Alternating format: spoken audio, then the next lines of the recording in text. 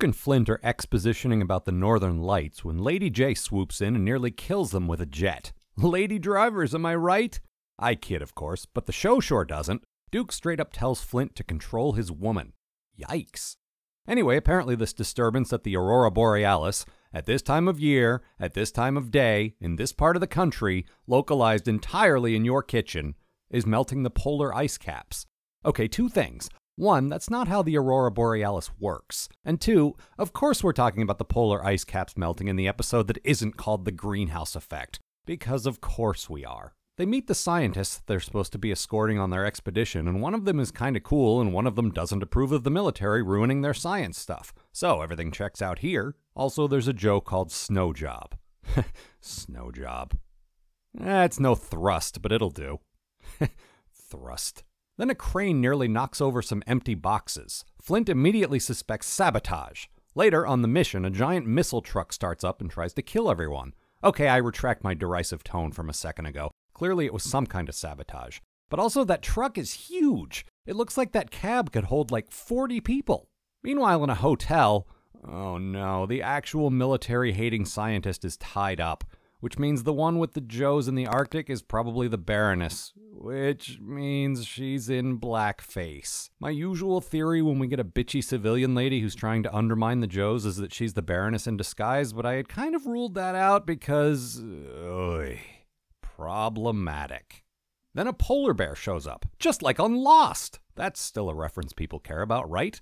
The polar bear steals something, so naturally Flint and Snowjob give chase. This leads them to some kind of Cobra installation, which they literally never would have discovered without that polar bear. Is there maybe a Joe who specializes in looking around for signs of the one organization who's almost always behind the stupid shit we're chasing? Codename Common Sense? Then Cobra sends like 200 guys after these two Joes on a snowmobile, and somehow, impossibly, the Joes get away. But Cobra does manage to capture Lady J and that one scientist who sounds like Frank Welker as the Swedish chef. Lady J accepts defeat gracefully, mocking Cobra Commander's speech impediment as they're taken into custody. Aren't you the cockeyed optimist? Meanwhile, a couple of idiot Cobra underlings search for Flint and Snowjob, and one of them apparently thinks they might be hiding inside a polar bear, and so he kicks the polar bear. Sure, that logic is sound.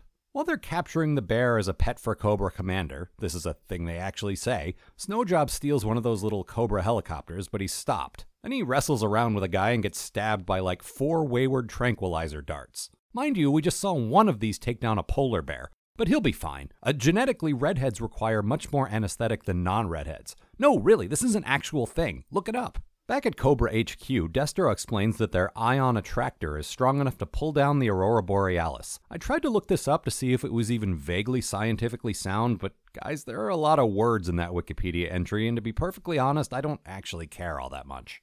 The gist of their plan is flood coastal cities, then profit, which sounds stupid, but it did figure prominently into the plots of 2 different Superman movies, and who am I to argue with Lex Luthor, the greatest criminal mind of our time?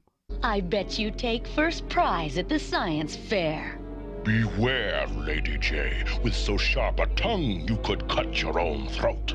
I don't think he understands how tongues work. Cobra Commander and the Baroness discuss some kind of diversionary plan involving a guy called Firefly, whom Cobra Commander orders unleashed. Wait, does he keep his guy on leashes usually? Firefly is, I guess, some kind of pyromaniac army ninja who carries drums of acid. That seems right. I'm definitely not going to bother looking that one up.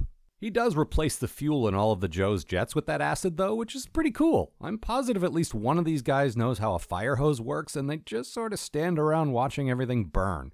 Some men just want that, I guess.